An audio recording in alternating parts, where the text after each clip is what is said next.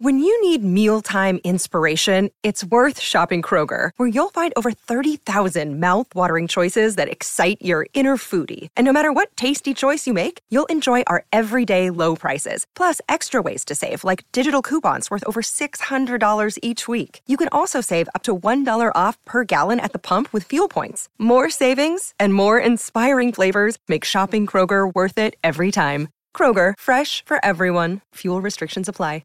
Another day is here, and you're ready for it. What to wear? Check. Breakfast, lunch, and dinner? Check. Planning for what's next and how to save for it? That's where Bank of America can help. For your financial to-dos, Bank of America has experts ready to help get you closer to your goals. Get started at one of our local financial centers or 24/7 in our mobile banking app. Find a location near you at bankofamerica.com/talktous. What would you like the power to do? Mobile banking requires downloading the app and is only available for select devices. Message and data rates may apply. Bank of America N.A., member FDIC. This episode is brought to you by Shopify. Whether you're selling a little or a lot, Shopify helps you do your thing, however you cha-ching. From the launch your online shop stage, all the way to the we just hit 1 million orders stage. No matter what stage you're in, Shopify's there to help you grow. Sign up for a $1 per month trial period at shopify.com/special offer, all lowercase. That's shopify.com/special offer. This is Famous and Gravy, life lessons from dead celebrities. Now for the opening quiz to reveal today's dead celebrity. This person died 2015, age 93. His breakthrough film was Terence Fisher's British horror movie, The Curse of Frankenstein. Alfred Hitchcock. Not Alfred Hitchcock. He could be philosophical about having been typecast. Of his roughly 250 movie and television roles, only 15 or so had been in horror films. It's the guy from the Michael Jackson video. It's not Vincent Price, but very in the right direction. Even in his 70s and 80s, he could play evil incarnate and strike fear into the hearts of moviegoers. He played the treacherous, lightsaber-wielding villain Count Dooku in the Star Wars installments. Oh my God, I can't think. I mean, I know exactly who it is. I've seen the character, but I can't think of who. He was a physically towering British movie actor who lent to films his distinguished good looks, Shakespearean voice, and aristocratic presence. He was the dangerously charismatic wizard Saruman in the Lord of the Rings installment. Oh my gosh. Christopher Lee. Today's dead celebrity is Christopher Lee. People think I'm a bit aloof. People think that I'm, slightly forbidding and so on. Part of that's my height and perhaps some of the parts I've played. That such is the power of the screen. But retirement for Christopher Lee is simply not something he contemplates, ever. No. I could listen to music forever. I could read forever. And I could, if the weather was good, play golf forever. But that's not what you'd call a particularly productive life. And eventually, in, I suppose, a creative sense, one will become terribly frustrated at not doing something which really meant something instead of just enjoying yourself. And so, retirement. Well, how many actors have you ever heard of who've retired? Very, very few. I can't think of any. And I don't want to be one of them.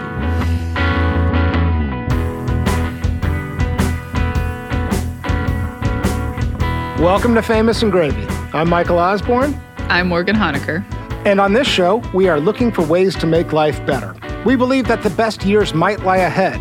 So on each episode, we choose a celebrity who died in the last 10 years, and we go through a series of categories reviewing their lives to extract wisdom and inspiration. At the end, we answer the question, would I want that life?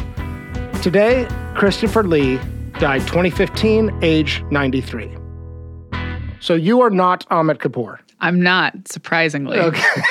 This is our second annual Halloween special. I think it's becoming a little bit of a Famous and Gravy tradition where we're inviting a guest to come on. To give a little backstory on Morgan, so Morgan is a very talented audio producer and engineer. You were involved very early on with Famous and Gravy. Mm-hmm. You and I have worked together on a bunch of projects. Did I get all that right? Is that a pretty good summation of you? Yeah, I'd say also re-recording mixer / audio generalist. Yeah, audio generalist. Yeah, I like that. That's how I tend to describe myself because I work in a bunch of different industries just doing a bunch of different things. Podcast, film, video game, anything that involves sound. Pretty much, yeah. Except for music. which is very confusing for everyone who isn't me. Right. Early on, you were like, you guys should really do Christopher Lee at some point. And finally, I decided to drag you into studio and let's do this. Why Christopher Lee? Like, I think we're going to get into how interesting his life is. Yeah. But like, I don't know. Tell me a little bit more about your relationship with Christopher Lee.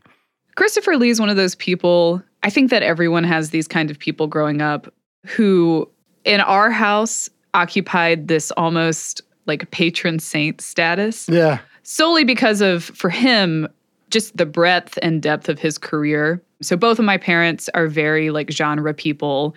So like my dad grew up loving Star Trek and Star Wars. My mom, her favorite book series have always been Lord of the Rings. Yeah. She's also an English professor, so Tolkien's someone that she's very interested in. Yeah. And so Christopher Lee is like this weird amalgam of everyone's who's like interested in genre. At some point, it comes back to Christopher Lee, you know, because he's had such a career in horror. He's had a career in like spy stuff, you know, as Scaramanga with James Bond. And then if you're into fantasy, he's in Lord of the Rings, and also some other Tim Burton stuff, which kind of occupies that middle ground of horror and fantasy. Yeah.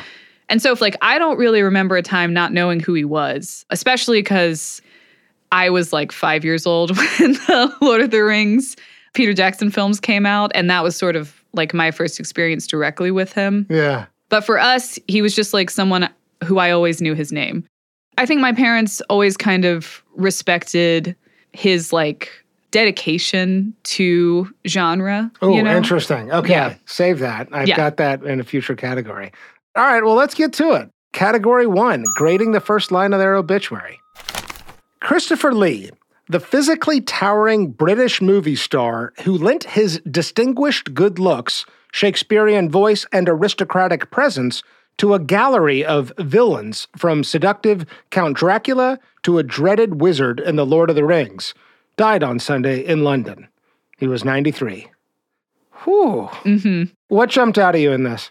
I really like, and I think this was true also of Leonard Nimoy. I think Leonard Nimoy and Christopher Lee kind of have a similar countenance. They both have these really sonorous voices, these really deep voices. Everyone focuses on that, which they should. It's impressive and it's distinctive. Yeah, I mean, it's 10 out of 10 voice. In a way. Yeah. 100%. Like, I could listen to Christopher Lee talk all day. Yeah, you could read the phone book. Right? Yeah, and it would be so interesting. And then also, like Leonard Nimoy, his presence, his like physicality is very specific and very rememberable. Rememberable. Genre specific, actually, yes. I think, yeah. Exactly. And I think that emphasis on their physicality and their voice is a good thing because it is distinctive. So you're drawing attention to the phrase physically towering here? So I actually like the aristocrat angle. Yeah. Because that's something that I think gets lost a lot in discussions of both of these people, and particularly Christopher Lee, is that they talk a lot about how he looks and how he sounds, which they should, but also I think that his character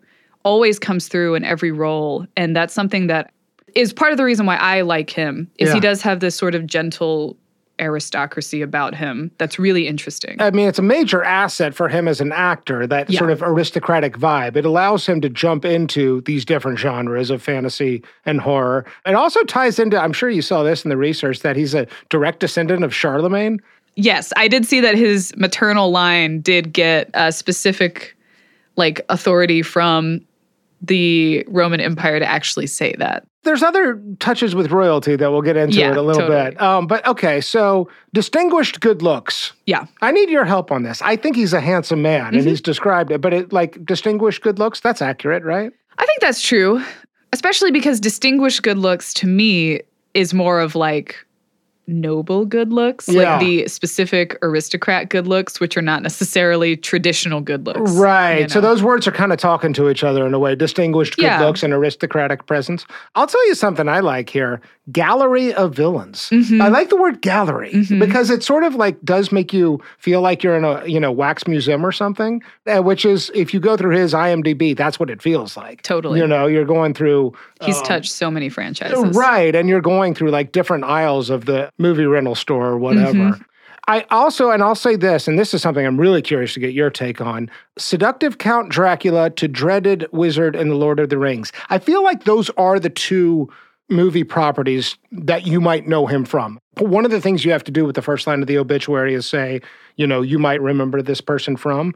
I think, he played Dracula, 10 times or something? Yeah, Christopher Lee, he played Dracula 10 times. Okay, so you might know him as Count Dracula, and you might know him as from the dreaded wizard in Lord of the Rings. That does feel like the two things to point to. I mean, what else is on the table there? For me, I do tend to think Wicker Man. Yeah.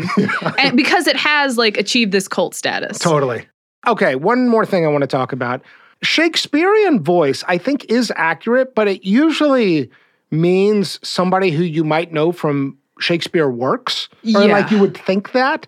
I don't know if that's necessarily a criticism, but, we can't use the word sonorous. Oh, I got a word. What would you say instead of Shakespearean? Operatic. Oh. Come on. Oh, that's a really good rewrite. 100%. Yeah. He's got opera training. He's got opera singers in his family. And I think that Shakespearean does, you might use Shakespearean for, when Ian McKellen dies. Right. But right, exactly. For Christopher Lee. Or even for that matter, Patrick Stewart. Sure. I don't know of any Christopher Lee Shakespeare things. Yeah. I mean, he probably did. He did freaking 250 movies. I'm not actually sure cinematically. He may have theatrically, he might have done some stage Did this man work. have time to be on stage? It doesn't seem like it. He seems very busy. Yeah, it seems like a lot of his early kid training was on stage. But he does seem more of a true cinema actor. Totally. Than an actor, Actor. So, yeah. Okay, I think I have my score. Would you like me to go first, or you want to go first? Yeah, you go first. You go first. I'm giving it a 9 out of 10. I almost went 10 out of 10. I think operatic is a much better word than Shakespearean. And it's good. I'm dinging it 0.6 of a point, which rounds down to 9. Okay. Because this came close to a 10 out of 10 for me. I guess the other thing is I would have liked to have seen the name Saruman, maybe. Not just the dreaded wizard, but it's helpful to actually reference the specific character there. I agree, which is, for me, 8 out of 10. 8 out of 10. Very good. Okay. But yeah, I think that Saruman is a very recognizable character name, Yeah, totally. No, and I think that's fair. I mean, Lord of the Rings is a behemoth, right? Huge. Yeah. Massively popular. Okay, let's move on. Category 2, 5 things I love about you. Here, Morgan and I are going to come up with 5 reasons why we love Christopher Lee, why we want to be talking about him in the first place. You kick us off. You've got a lot. I actually wrote down 6. I wanted to have an extra just in case. Well, and I've got 5 or 6 here too. I think there's going to be overlap. Christopher Lee was not only an actor, he also sang in a variety of metal bands. I had this too. Musical taste. Taking the spoils with nothing to lose and possessions few. Bold, sturdy, fearless, and cruel. I said blood of Saxon man. I said the blood. So are you a heavy metal? I am. I actually just got back from Louisville where I was at a metal festival for 5 days. Is that right? Yeah. So, and you're wearing a Slayer shirt. I am. I kind of I didn't want to make assumptions. I wore it, the best I could do is find a black shirt for a Halloween special. But yes, okay. But it's not just heavy metal. Yeah. In fact, why don't you say more about his musical journey? Yeah. So Christopher Lee, actually, one thing that I'm sure we'll talk about more, the amount of people this man is related to is insane. But one of his first forays into music is opera. And partially, he has a naturally good voice, but also his great-grandmother was Marie Carandini, who is from an Italian noble family. But Marie was known specifically for being one of the best opera singers in Europe at the time. Yeah. And so you can hear that in the way that he talks. You can even just hear it in his breath control. Yes. He always speaks right down to the bottom of his stomach. Yeah, the full lungs coming out. Yeah. Totally. And so starting as more of an opera focus, and then he started in a metal band called Charlemagne. Yes. As we talked about, because he's a descendant of Charlemagne. Yeah. And made some Christmas albums. Yeah, what is there's Jingle Hell or something? Jingle Hell was the single. Rushing as we go, and the hearse that knows the way to hell is painful and slow, crying old. Which I saw a fun fact about that. He's the oldest person to have gotten on the Billboard Top 100. Yes. because of Jingle Hell. And it was high. It was 18 on I think it was on the Hot 100. It also sounds like he was in on heavy metal from the dawn of heavy metal, like from Sabbath, right? Yeah. So Tony Iommi was part of Black Sabbath in the early days. Christopher Lee called him the father of heavy metal, but Tony Iommi said, actually, you were the one who inspired us. Oh. Like, we were all watching Dracula movies, and you are what led us. I think this came out in some, like, heavy metal induction ceremony or something. But anyway, and he's, like, in it, up until his dying day. Yeah. Okay, here's what I wanted to ask you. Are you an opera fan, too? I actually did have a classical music radio show for a while when I was at UT Austin at the student station KVRX. Yeah. But opera's one of those things I want to like it. And there are some I love. Yeah. I love Don Giovanni. That's one of my favorite operas. Okay. But I'm not a huge opera person. Where this is coming from, so I'm not really either. I didn't think I was in on opera, and then I went to the Santa Fe Opera several years ago, which is this unbelievable outdoor setting, and it's epic, and like the scene is really fun. Whether or not I'm into the music is sort of a different question, but like I am wondering what the Venn diagram is between heavy metal fans and opera fans.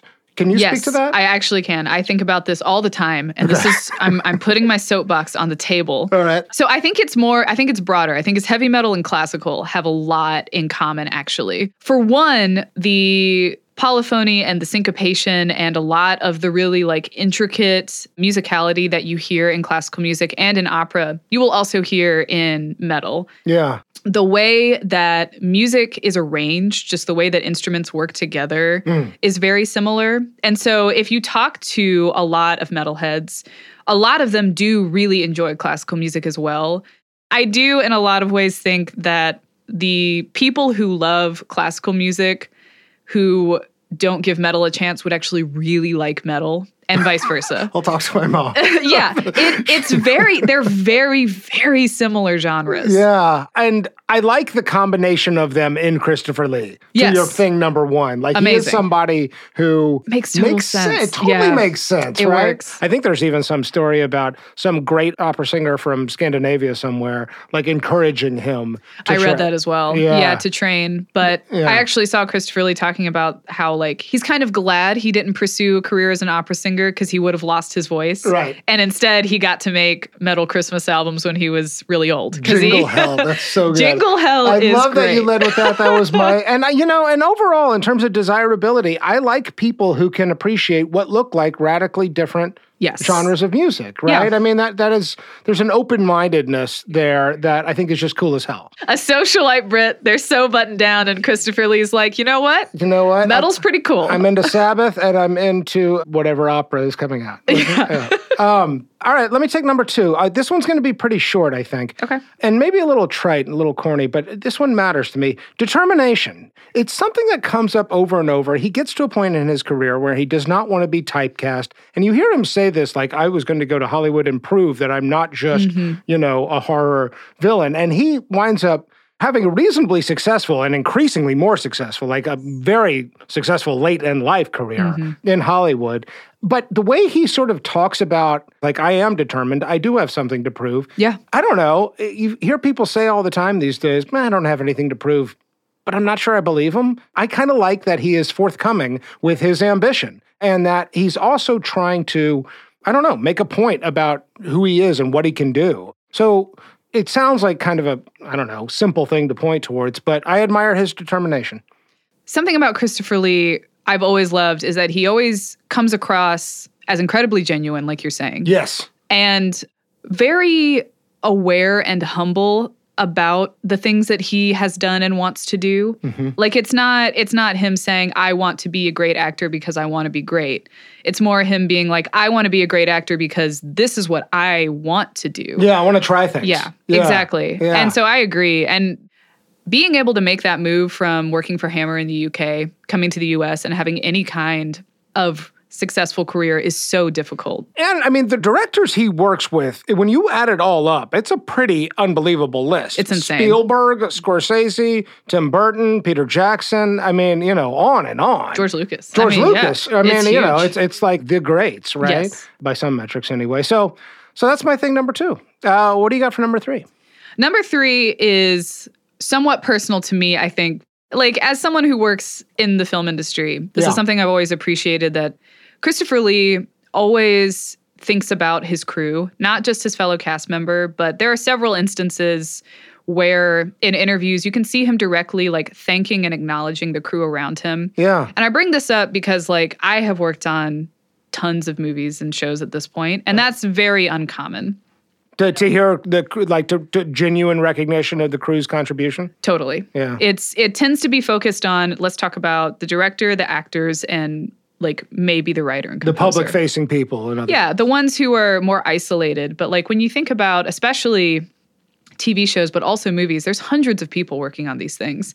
And it's the cumulative work of all of those people that are making this happen. Yeah. And so one example in particular is actually with his career at Hammer. I'm glad you mentioned this because I read this as well, yeah. So Christopher Lee, after the second Dracula movie, was planning to leave because the scripts were terrible. Yeah, and it had nothing to do with the original source material, right? Exactly, and they don't. I've seen a lot of them. They're fun. Yeah. There's one called Dracula AD 1972 where Dracula comes to 1972 and fights Peter Cushing. Pretty good. It's really great, but it's not the source material. Right, this has nothing to do with Bram Stoker. It is completely different. Yeah. But Christopher Lee was planning on leaving Hammer, and this was a dirty trick by the execs, but they basically were like, well, if you leave, we're going to have to let go 100 people who work on these films. Yeah, we signed the deal with your name attached to it. And are you going to let these people, leave them out to dry? Exactly. And he was like, that's a really good point. I won't do that. Yeah. And did 8 more movies. Am I going to be held responsible for putting 90 to 100 people out of work? Actors, actresses, directors, writers, producers, technicians. How could I? So I did them. And that is the only reason why. That relationship with Lee and that studio was very toxic in that specific way where they would hang the weight of 100 people's livelihood over his head and just over and over just guilt trip him. Yeah. And so even though I don't think that's necessarily true, like I think they probably would have found a replacement if Lee had left after the second one, I do appreciate him thinking of the crew. And then also there's a clip of Christopher Lee like thanking, there must have been at least 400 people that worked on Lord of the Rings. Right. And just like actually acknowledging all of their effort. And that's especially rare from an actor, I think. Yeah. What you have achieved is sheer magic. All of you. All of you. And I think that is the operative word. All of you. You are the greatest crew I've ever known. I love that. I mean, I love when anybody doesn't let their ego get too far in the way of like recognizing all the contributions to any kind of creative process, in collaboration. Yeah. That is desirable and awesome. I'm going to go number 4, if I may.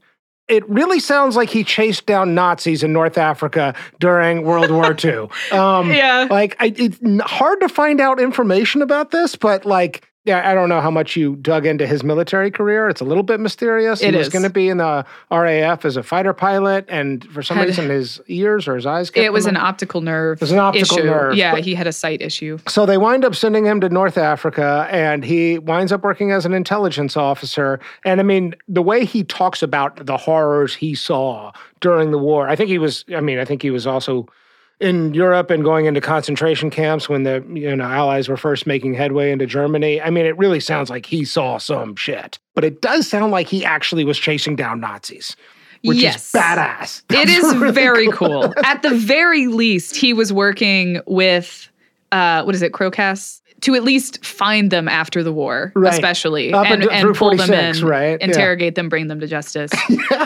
Which is very cool. I've seen 2 theories on this. One being that his missions were so classified that they're still not declassified. Right. And the other being that he might have not lied about what he did, but not corrected people when they overstated what he did. Yeah.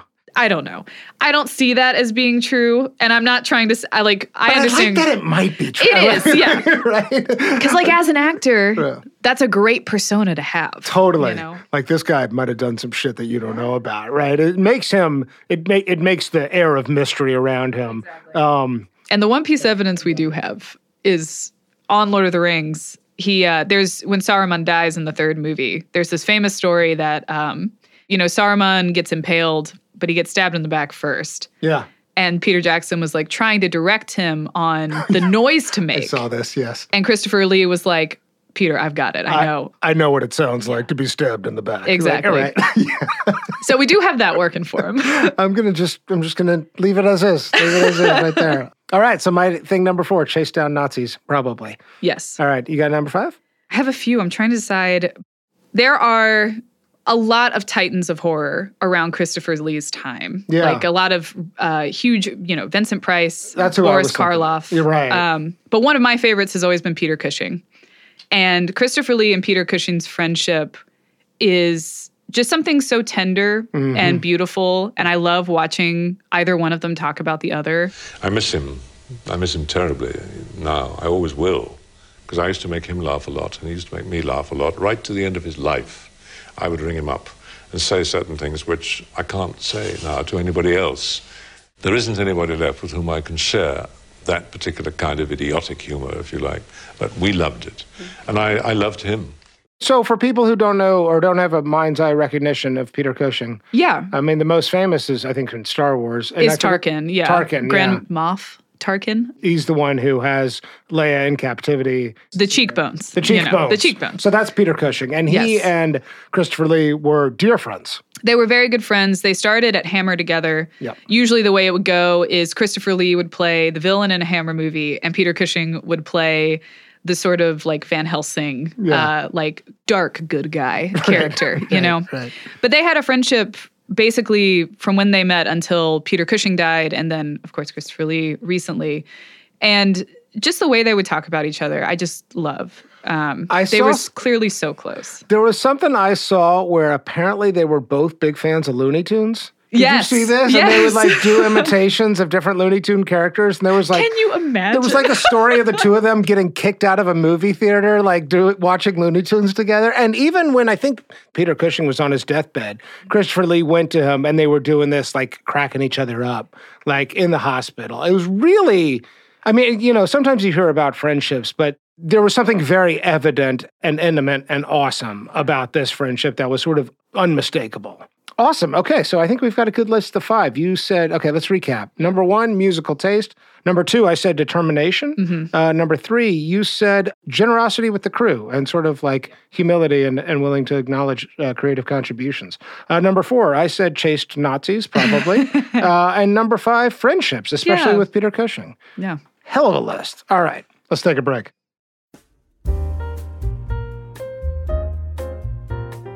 Michael, are you pro-Quarian?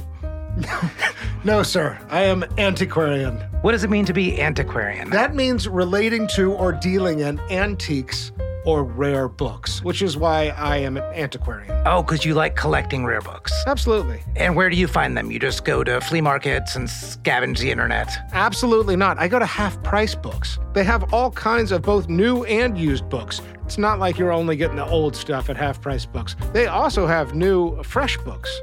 Right out of the oven. Including bestsellers. Including bestsellers. Right off the press. Right off the press. Half Price Books is the nation's largest new and used bookseller with 120 stores in 19 states. Half Price Books is also online at hpb.com.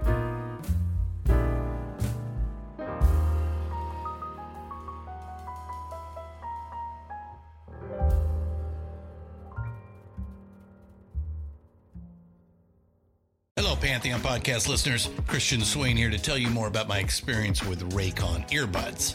Our family now has 3 pairs of Raycon earbuds around the house, and my wife just grabbed a pair of the Headphone Pros to replace some headphones from a company that was double the price.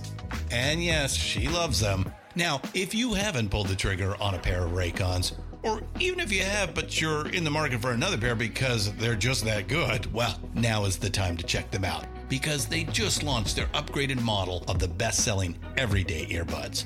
With Raycon's upgraded everyday earbuds, now you also get active noise cancellation, ergonomic design, and multi-point connectivity that lets you pair with 2 devices at once. New quick charge function, 3 customizable sound styles, plus awareness mode. Available in a variety of vibrant new colors to complement any and all skin tones. I even have a pair of earbuds in a cool green color.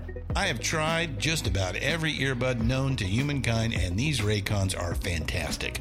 Seriously, if you've been wanting to check out Raycons, there truly is no better time. You're going to ask yourself why you didn't check them out sooner, and Raycon offers a 30-day happiness guarantee. So what are you waiting for? Go to buyraycon.com/Pantheon today to get 20% off your Raycon order, plus free shipping. That's right, you'll get 20% off and free shipping at buyraycon.com/Pantheon. buyraycon.com/Pantheon.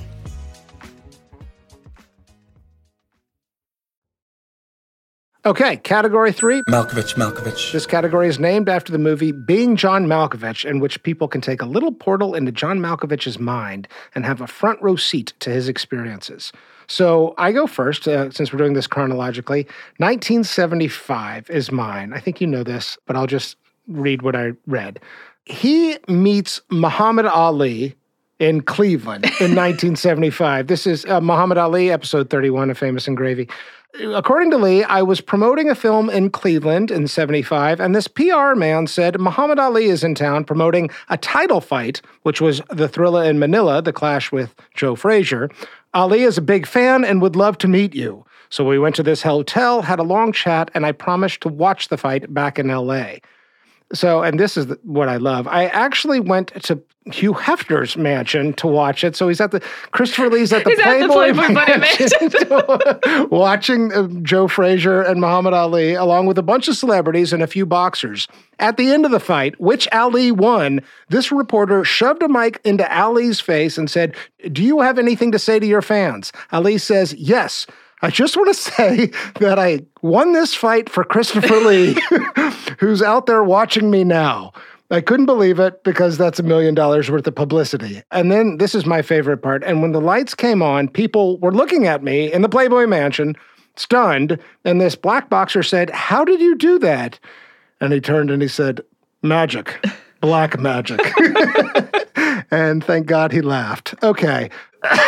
Yeah. It's a very, this is a low-hanging fruit, Malkovich. No, it's not. Come on. So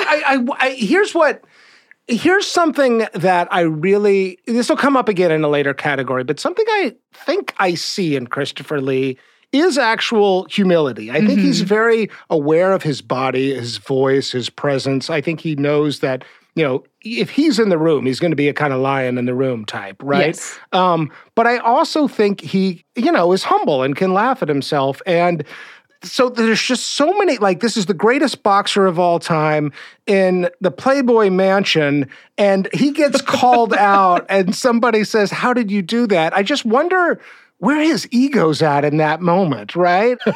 What's your take? What do you think's going on? I just want to know what's going on behind the eyes in Christopher Lee in this moment. What do you think's happening?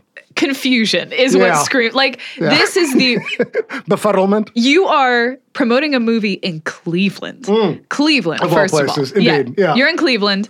You are now in the Playboy mansion. You're in the Playboy mansion. Yeah. You're watching a Muhammad Ali boxing match. One of the greatest fights of all time, the Thrilla in Manila. Yeah. Yes. And probably aware at the time that this is going to be history. Yeah. And then Muhammad Ali breaks the fourth wall and calls your name. I don't understand how anyone would not just have an out-of-body astral projection to look down on themselves and be where the fuck am I? This is like Taylor Swift at a Chiefs game right now, pointing and saying, "Morgan Honecker, I just want to thank you for your audio production work," or something like that. Yeah, exactly. Right? This is I levitate out of my body and watch it unfold. Oh, God, I couldn't believe this story. Holy shit. It was amazing. I had no idea about this either. I did find the same story, and there's pictures of the two of them. Pictures, it sounded like they had a long conversation and really connected. And how Ali got to be a fan of Christopher Lee, I think Christopher Lee is a bigger deal than I think people realized, even in the mid-'70s. Yes. You kind of associate him as this like cult horror figure, which in today's view can sound like small-ish celebrity, and that's just not true. Muhammad Ali was like, oh, huge fan. Can't wait to talk to this guy. Yeah, I mean, the Hammer movies had more range, I think, than anyone really realized, even Christopher Lee. You would know better than I would. I tried to get through some of them. There's only so many. Okay, what's your Malkovich, Morgan? Okay, so my Malkovich moment is kind of on the other end of the spectrum. I remember watching this when it happened, but Christopher Lee accepted his Academy Fellowship at the BAFTAs. I believe it was in 2011, which, for context, the BAFTAs are one of the biggest awards you can win as someone in the cinematic arts. And the Academy Fellowship Award at the BAFTAs is the lifetime achievement equivalent at the Academy Awards, the Oscars. Right, so this is a massive honor. Right? This is the biggest thing you can win, especially if you're a British actor. Yeah. So Christopher Lee is awarded the Academy Fellowship at the BAFTAs, and I love watching this video. It's something that I think everyone who does something, especially creative, where you don't tend to get a lot of validation for what you're doing, would want to have. This is something I would love to be able to experience. Which is Christopher Lee looking out at an audience of his peers. To be clear, the Academy Fellowship is a voted award, which means that his peers voted him this award. This was not one person just putting this on his head. This was a committee. But looking out over a crowd of your peers who are, from the beginning, when he's announced, they're clearly, everyone in the audience is so happy for him. Yeah. Walks up on the stage, accepts his award, gives a lovely, short, very sweet speech. And when he's done, immediate standing ovation and just, thunderous applause.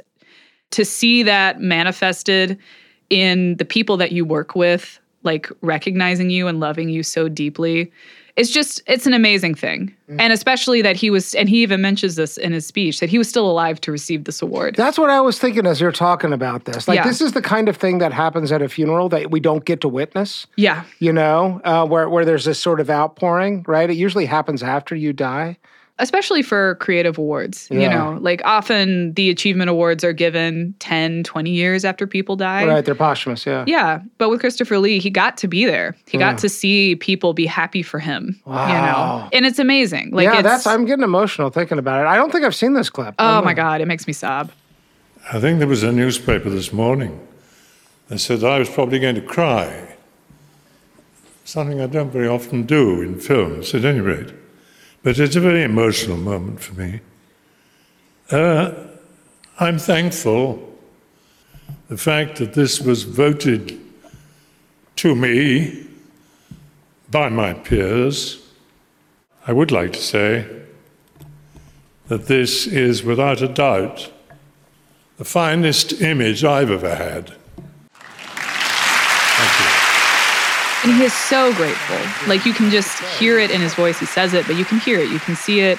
And especially for someone who is not, we're talking about, is not a Shakespearean actor, not someone who is, as quote-unquote, respected. Mm-hmm. There is a certain pallor to cult films that I don't think is warranted, but is there within the entertainment industry. And for him to still win this award despite having, a cult career, I think is something that he was cognizant of at the time. Mm-hmm. And I think it really hit home for him, I am a bigger deal than I thought I was. Yeah, wow.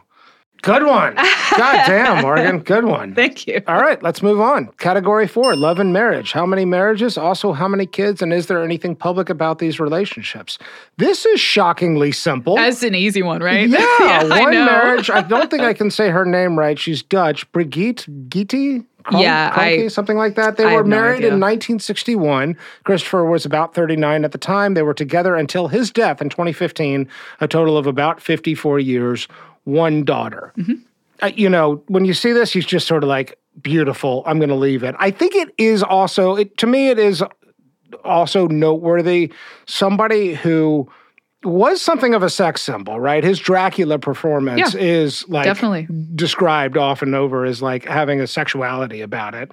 And, he's in Bond films, for Christ's sakes, and he's hanging out at the Playboy Mansion. And especially, he and his wife didn't date that long. I was always told that if we eventually met, you would either kill me on sight or marry me on sight. Whereupon, he had 3 double dry martinis, and then... What could I do? He went for a walk.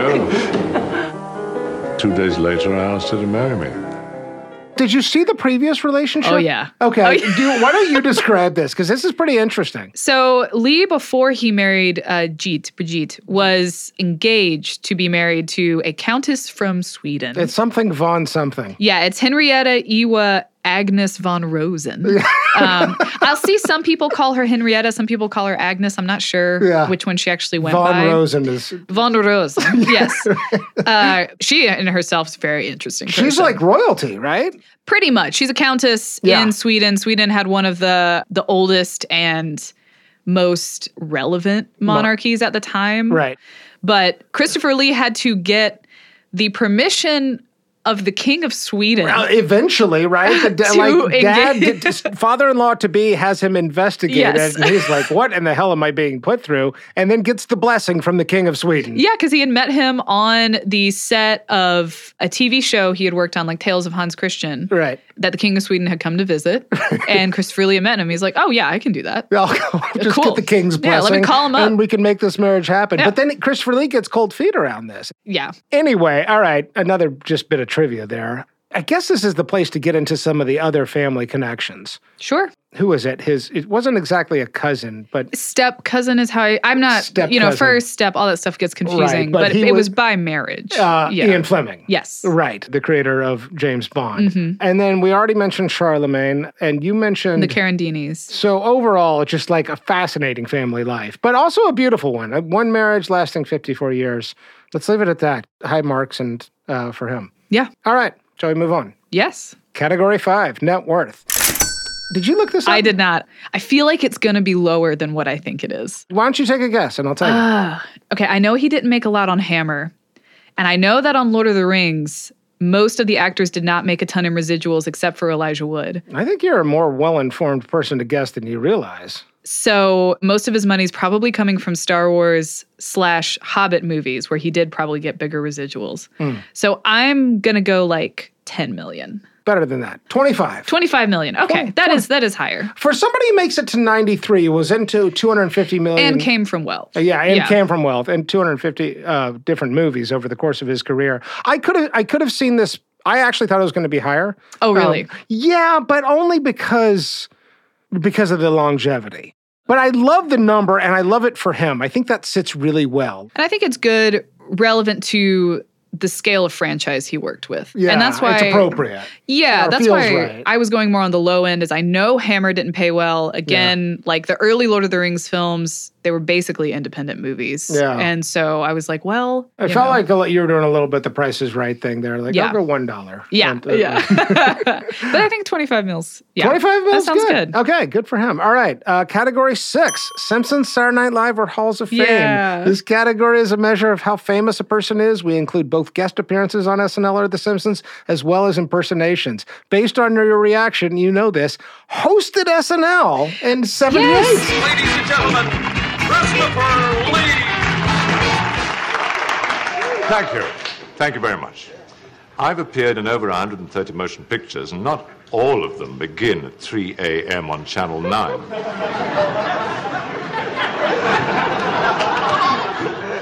As you may know, I first came to public attention through my appearances in certain rather eerie and macabre films, but you may be surprised to learn that I haven't made one in several years. This is because I have a great deal of respect for this kind of film, and I don't think that very good ones are being produced anymore. Week after week, I find myself receiving scripts like Dr. Terror's House of Pancakes.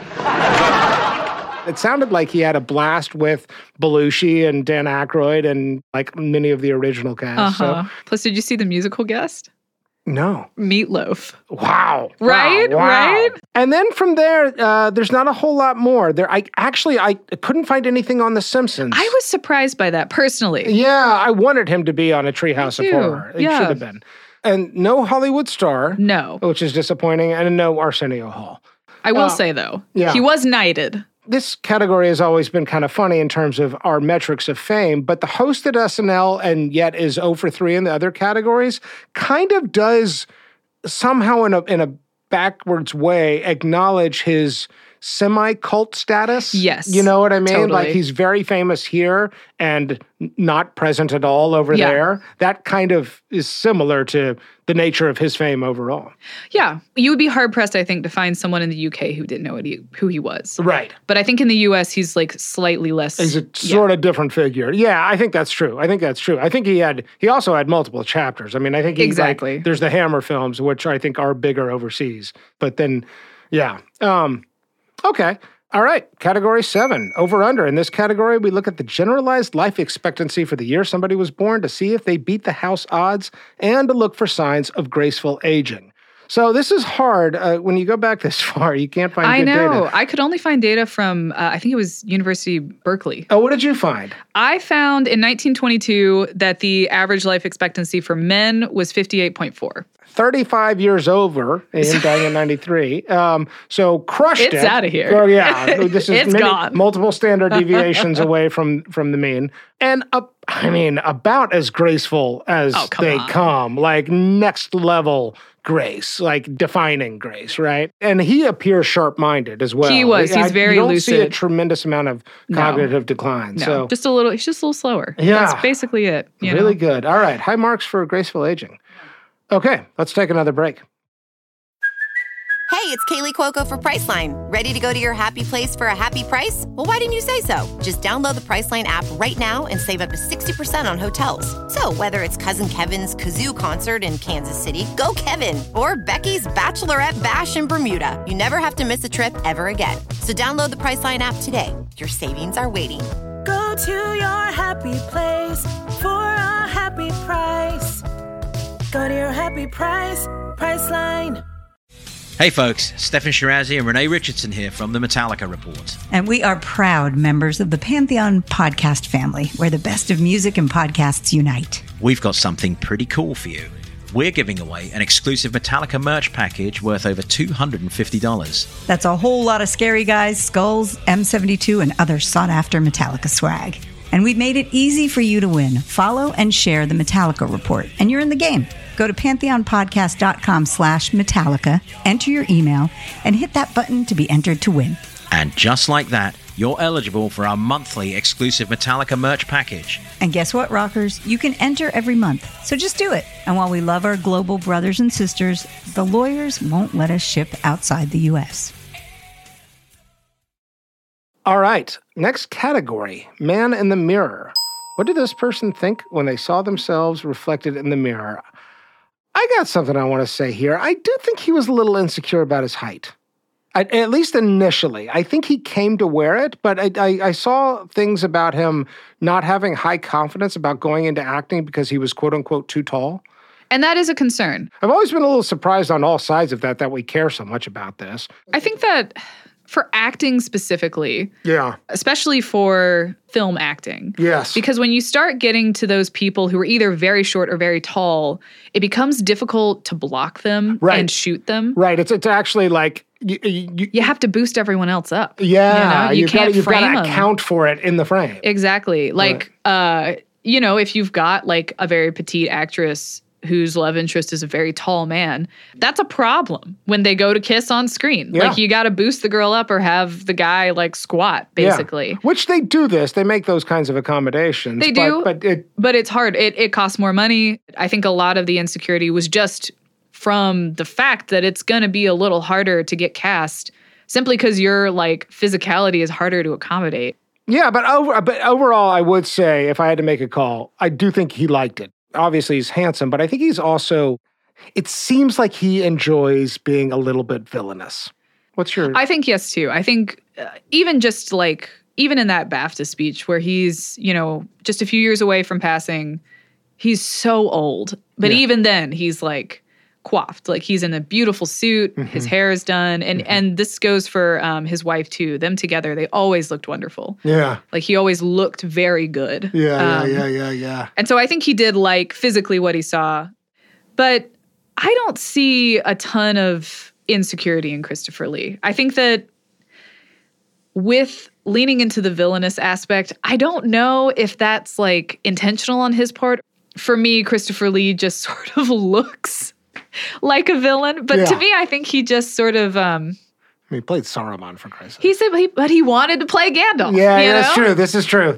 And this is something I've always liked about him is, to me, he feels extremely kind. Yeah. And I think that's what makes his villains very effective, is they're not just like, evil, They're these very layered villains because Christopher Lee always, and he's talked about this, when he plays them, he wants to see the world the way they see it. And like most of the time, villains don't see themselves as villains. He's empathetic to his character. Yeah. And so I honestly, for me, I don't see him as leaning into the villainous aspect as much as just like, that's how we know him. He's making peace with it. Yeah. It's more just maybe like physically, that's just kind of how he looks. Yeah. Like, these are the cards that were dealt. It's kind of like how, I mean, again, just because they're kind of counterparts, like Ian McKellen or like Richard Harris, like they kind of always sort of look like nice grandpas. Yeah, but totally. Christopher Lee looks kind of like your evil uncle. Yeah, he's a little intimidating. There's no question about it. Those eyes are piercing. Yeah. And it's a little scary. Plus, he chased Nazis, probably. Most likely. Most likely. Yeah. I'm just going to tell people that. All right, let's move on. Category 9, outgoing message. How do we think they felt about the sound of their own voice? Also, do we think that they would have had the humility to record it themselves? And it's really that humility piece that is what we most care about, because I feel like this man loved his voice. Oh, yeah. We are in Alan Rickman territory here. Yeah. But yeah, I mean, next level voice. Holy shit. Sauron has regained much of his former strength. He cannot yet take physical form, but his spirit has lost none of its potency. Concealed within his fortress, the Lord of Mordor sees all. His gaze pierces cloud, shadow, earth, and flesh. My feeling is that there is some real humility in this guy. I think he would have delighted in saying, "You've reached the voicemail of Christopher Lee." Same. Yeah. 100%. I actually didn't have to think about it all that much. There's one particular anecdote. I was reading Peter Jackson telling stories about Christopher Lee right after Lee's death. And he was telling this story about how Peter Jackson and Christopher Lee were hanging out after either A Hobbit or I think it was during Lord of the Rings filming. And Christopher Lee brought up Steven Spielberg, and Christopher Lee was like, "Oh yeah, I worked with him on this one movie. I doubt he would remember me." Yeah. And Peter Jackson was like, "What the hell are you talking about? Of course he would remember you." But like Christopher Lee was so sure that Spielberg wouldn't remember him. Yeah. Which is an insane thing to say. That's a crazy thing to say. Yeah. But to the point where... You stick in people's minds, Christopher. Yeah. To the point where Peter Jackson like reached out to Spielberg right then, and Spielberg like recorded a video message of him just like gushing over Christopher Lee. Oh my goodness. Yeah. Wow. And I do think that, again, I've mentioned this before, I think that Christopher Lee was aware he was a famous movie star. Yeah. Somewhat. Right. But I don't think he was ever truly aware of how famous and important he was. And I think a lot of that is just his humility. Yeah. Like he was like, well, I'm an actor, but I'm not, How big a deal am I really? Yeah. So I see a lot of humility. There was one other thing I wanted to say about, just on the subject of Tolkien, this hadn't come up yet. He's the only guy who met him. Only one who met him. Of everybody who worked on Lord of the Rings. And it sounds like when he met him, when Christopher Lee met J.R.R. Tolkien, he fell apart. Like he was like, oh my God, it's him. Because he was a huge fan. He'd read the books once a year or whatever. Yeah, he did. Yeah, I read it was just like some random coincidence where... Like in a pub or something. Yeah, they like ran into each other in a bar, and Christopher Lee was like, oh my God, it's Tolkien. I like the idea of him melting. I know, all, right? Like, insecure and squirming. Can you imagine him doing that with anyone else? Yeah, it's a good scene. All right, next category. Control Z. This is where we look for the big do-overs, the things in life you might have done differently. I got one that I've been saving. Do you know who Dr. Rumack is?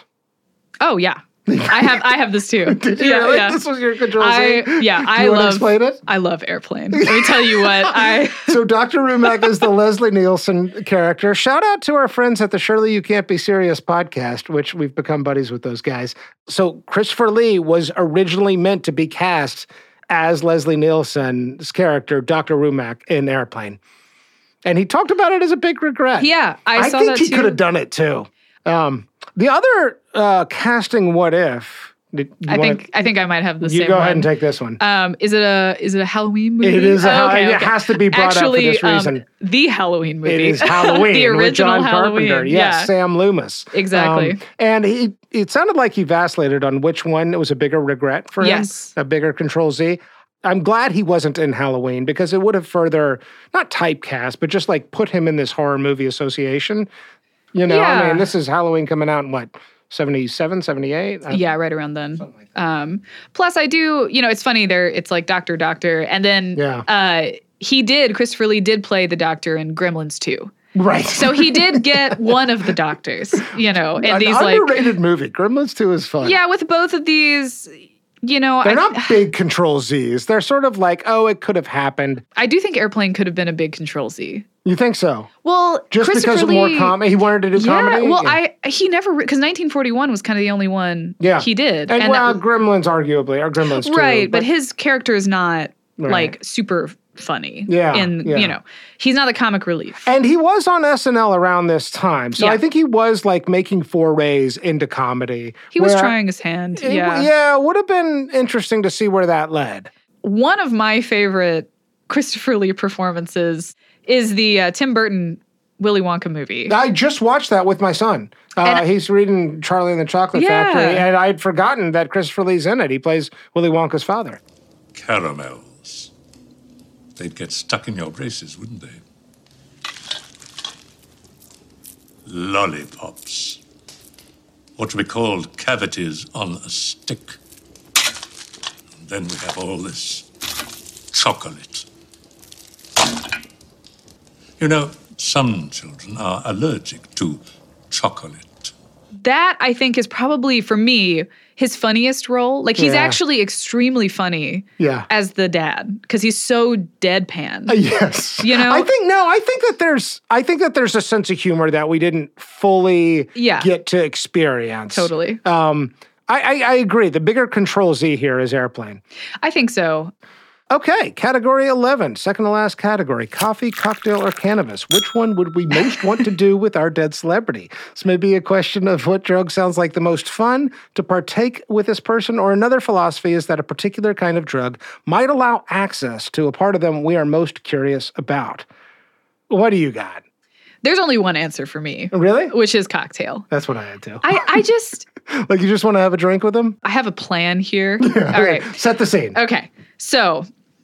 we are drinking dry martinis because I love dry martinis, and I saw a clip, one of the only clips I found of Christopher Lee and his wife talking together, where she was talking about how he could knock back 3 dry martinis really quickly. Yeah.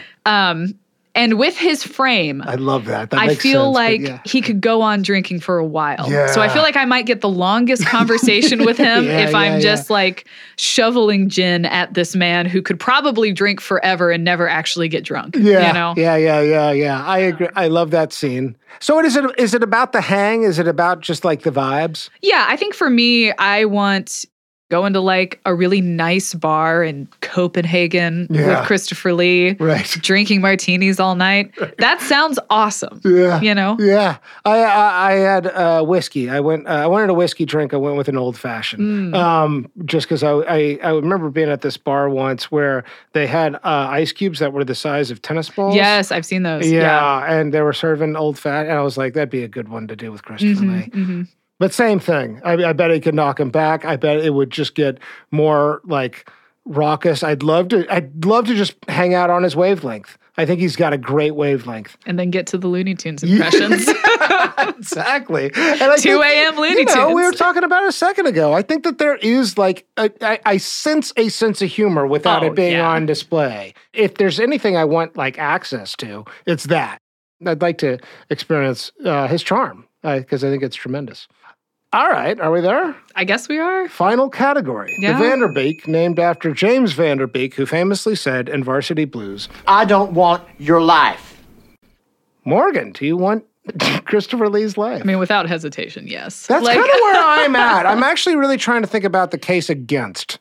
You know, like, so what, because you have to, I came into this with like, I think so. And the more I learned about the guy, I mean, every category we've talked about, Which that is the point of Famous and Gravy, is to like each category is meant to surface a different facet of somebody's humanity and inner life and outer life. Like even the regrets category are not big regrets. You weren't in a dumb Zucker Brothers movie? Okay, that'll be like big loss in a way. Yeah. So I don't know. What do you see as the case against? Like why would you not take it? Do you see anything that's like...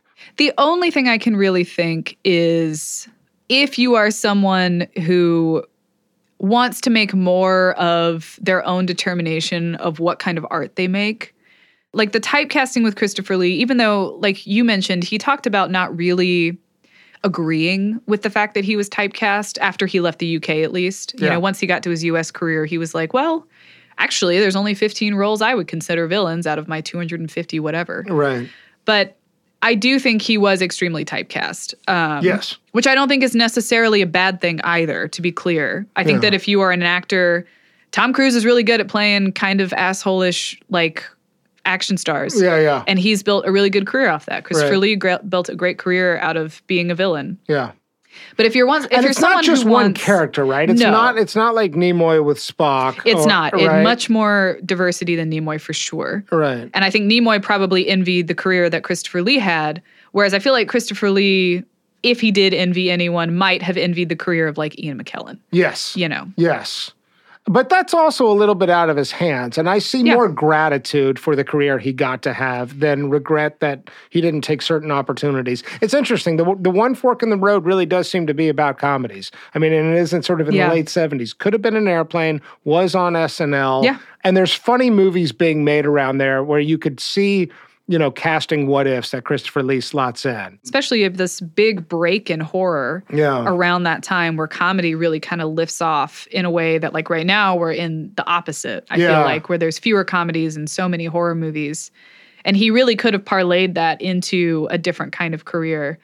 As far as a case against... For one, you're born into wealth, you're born into privilege. Yeah. Who doesn't want that? Yeah. Ultimately out of your control, but I think everyone would want that if they if had given the choice, option. yes, I'd rather not be poor. Yeah. He was like, you know, I tried looking up controversy with Christopher Lee.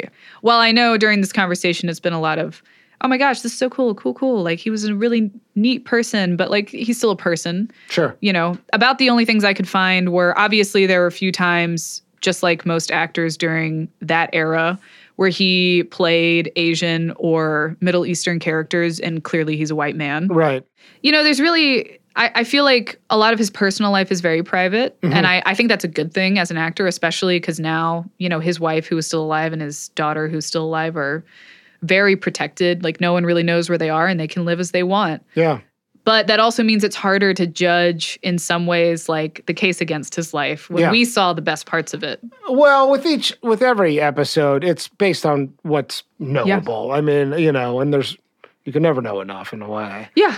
And from what I know, I am incapable of really forming like a cohesive argument against. Yeah. Just because like, you know. I think you laid out a good one though. I mean, I think that there is career what ifs, and I think that I think some of the regrets you might have about certain portrayals in your career, like that didn't age well, and I wish I hadn't gone down that road. Sure. But, you know, it's like when you look at the things that are working for him, you know, what looks to be a great marriage, what looks to be a sort of dynamic and interesting. Plus, I mean, there's all kinds of like, I don't know, like the stories of this guy. I mean, we didn't even bring it up, but he saw the last public beheading in France. Yeah, I know. He met the assassins of Rasputin. Right. Yep. Right. Like I know. There's so many like I think partially because that's what I want, right? Yeah. I want to be an interesting person. Exactly. And see some of the things that only a few people have seen. Yeah. Do some of the things only a few people have been able to do just by like happenstance or privilege. Like that's cool. And then also like be recognized as just like a pretty cool dude. Yeah. And have an auditorium full of people stand up, you know, shoot to their feet. Yeah. And be excited for you to win something that recognizes your achievement. All right. So let's not make it any more complicated. We're both a resounding yes. I want your life, Christopher Lee. I want to see what it's like to be 6'5" and look at other people. Yeah. Like, that video game is coming. Morgan. You are Christopher Lee. You've died. You've ascended to the pearly gates. Standing before you is St. Peter, the Unitarian proxy for the afterlife. you have an opportunity to make a pitch. What was your great contribution to the Stream of Life? As an actor, one of the more important things that we have the ability to do is to share our humanity in a generous way with other people. And often we don't, because we're wrapped up in the idea of our own mythos and who that can market to. And I always brought a sense of honesty to my roles because I wanted people to see me and by proxy these characters as people, even if they are villainous, even if they are doing bad things, so that they can better understand what makes people people. And I think that with over 250 titles to my name, where I brought that sense of humanity and humility to my work that I did until I could not do it anymore, I think that's enough of a case to let me in. Thank you so much for listening to this episode of Famous and Gravy, and thanks again to Morgan Honecker for coming in and guesting. Amit Kapoor will be with us next time. Famous and Gravy listeners, before you leave, we need your help. We need you to participate in our opening quiz where we reveal the dead celebrity. You can email us at hello@famousandgravy.com. And if you're enjoying the show, please tell your friends. We're on Twitter, X, Threads. Our handle is @famousandgravy. We have a newsletter you can sign up for on our website, famousandgravy.com. Famous and Gravy was created by Amit Kapoor and me, Michael Osborne. This episode was produced by wonderful Jacob Weiss. Original theme music by Kevin Strang. Thank you so much for listening. See you next time.